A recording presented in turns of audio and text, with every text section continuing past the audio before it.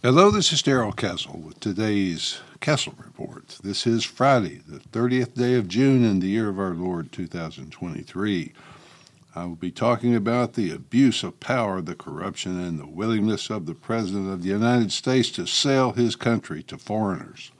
Some of them enemies, or at least very hostile to America, for money. Did he do that, or was it just Hunter?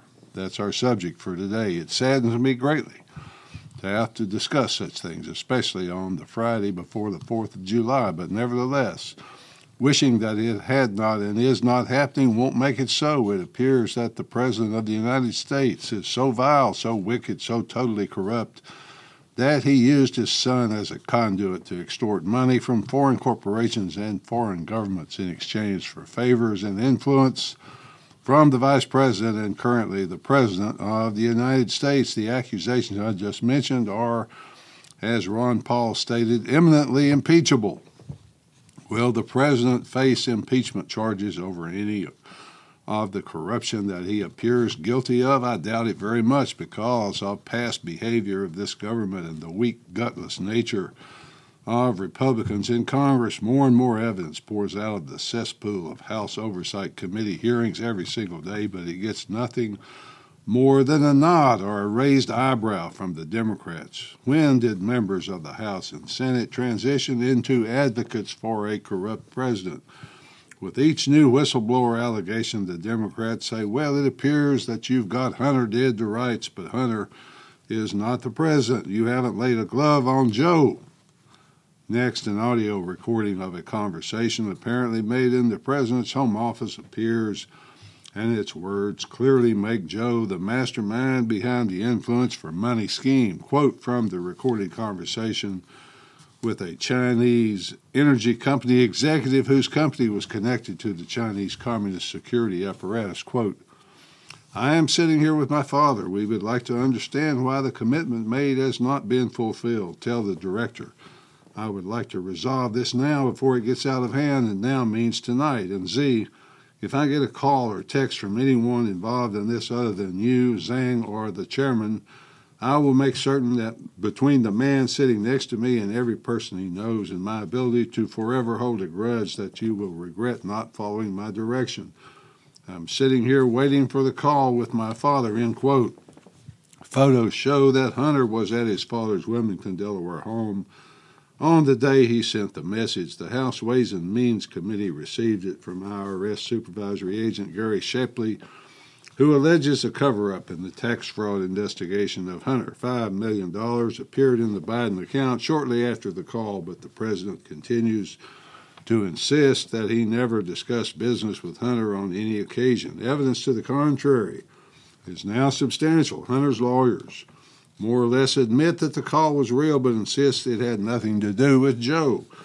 President Nixon once famously said, quote, people have got to know whether or not their president is a crook. Well, I'm not a crook, end quote. Well, President Nixon did not have the luxury of having the Attorney General of the United States on the leash to do his bidding and block all efforts at prosecution honest agents might attempt to bring. It appears now that some of the agents at Department of Justice, FBI, even the IRS were at least attempting to do their jobs and pursue evidence, but they were blocked by superiors at every turn.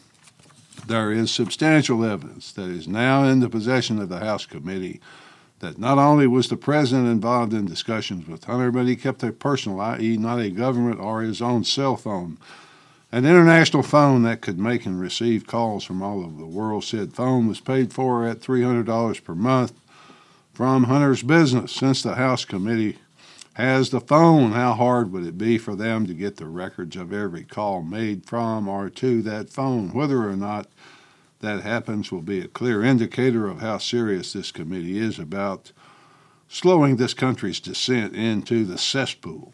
The executive from Burisma, allegedly extorted by the Bidens, said he talked to Joe and recorded the conversations. Perhaps Joe used his global phone to take and make those extortion calls. Sadly, Joe Biden is not the only one accused of corruption in this case. I'm not talking about the entire Biden family, many of whom are admitted crack addicts with its associated problems. No, I'm talking about the agencies of the federal government. Agencies like the FBI, the IRS, but most importantly, the United States Department of Justice, the agency that is supposed to hire the best and the brightest lawyers to investigate and prosecute federal crimes in all federal districts. Needless to say, the Attorney General and the United States attorneys who work for him are supposed to be above suspicion.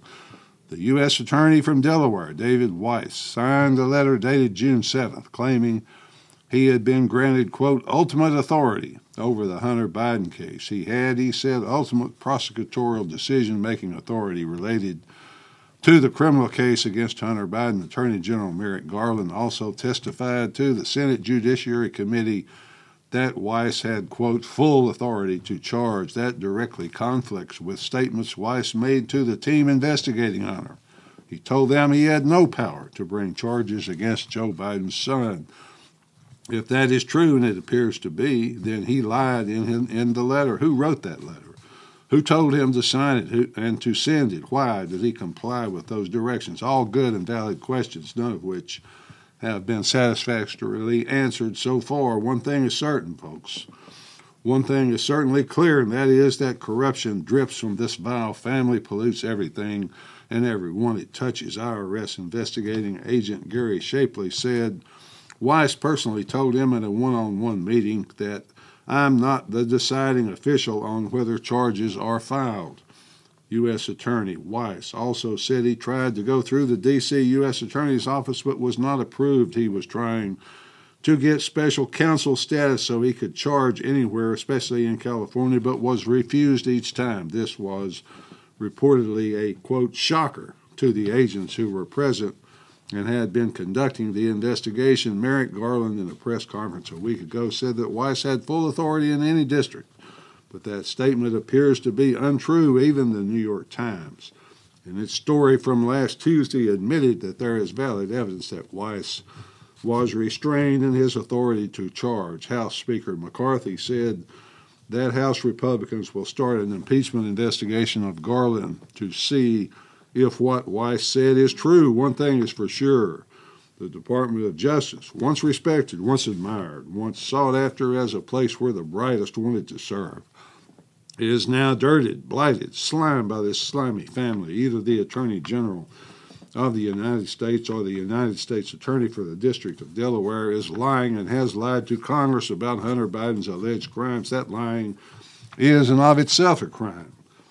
So someone needs to be prosecuted. Various news sources, including the New York Post, reported that Weiss told many witnesses, and I said IRS agent Shapley, that he was not the deciding official. Shapley was so surprised by the statement he sent it in writing to other team members. This all seems like whistling through the graveyard to those of us on the outside looking in, but we do know that allegations are not enough. Real evidence is required. If the House brought a bill of impeachment against Merrick Garland, he was tried in the Senate. What are the chances of a conviction regardless of the evidence? Perhaps the chances are zero in the Democrat-controlled Senate, but it would at least produce that real evidence I mentioned. Weiss could testify, as well as those 6 witnesses who said he told them he did not have charging authority. If they whitewashed it, then the country, especially the Democrat country, would at least have to look at itself in the mirror. So as it turns out, Hunter did not report the millions he received from all those foreign sources. That violates numerous federal laws, and they are felonies. Hunter's plea deal, however, is 2 misdemeanor charges, no jail time. This stinks to high heaven. It stinks, permeates the entire nation. We have to start asking ourselves what kind of people we are right now, because banana republics are insulted to be mentioned with us. However, the misdemeanor deal will go before a judge on July 26. Maybe that judge is honest, maybe, but we will see. Hunter is what in banking parlance is known as a PEP, or politically exposed person. So numerous safeguards must be met for him to transfer any funds offshore. I often have to transfer funds for my nonprofit here in America to a nonprofit in Europe, so I know how onerous it is, unless you are the first son, of course. So this must mean that if you are the son of the president, you have a license to sell your father's office, to sell to communist enemies, to extort millions, to commit literally hundreds of sex, drugs, and gun crimes, and receive only a little probation. This all serves to make America a laughing joke around the world. Our $32 trillion of debt, our legendary incompetence in government, our complete inability to make anything come out right, but we have always had a great military for the president to rely on to get him out of the messes he creates. Now, for a lack of a better word, woke has invaded the military. Even it's a joke. We used to be trusted, admired. We deserved it. We were honorable, and we were the light of democracy and freedom. This problem is not just one crackhead, sex-obsessed junkie. It's about how people in charge from the president on down have slithered into a level of corruption that would be embarrassing to the dictators of most banana republics. They have destroyed the rule of law, the foundational principles that help make this country so prosperous. They chip away at the core principles, and the system of law and justice is so corrupt it's a joke. Congress appears totally incapable of stopping it. Just to put a final word on the real subject of this report, that is Joe, not Hunter. I will leave you with a few items not talked about very much in the press. An IRS probe into Hunter's money laundering business with foreign hostile nations was given a stand-down order. The FBI and IRS intended to search Joe Biden's house in September 2020, but were given a stand-down order. The FBI authenticated Hunter's laptop a year before the New York Post broke the story and reported it. The FBI decided not to use the laptop's hundreds of filmed felonies for prosecution, but instead has to plot to warn social media companies that it was all just Russian disinformation. The FBI used its 2016 collusion, which it invented, to meddle in the 2020 election. Finally, folks, the FBI worked so closely with Twitter in 2020 that their agents and Twitter employees celebrated the election results together.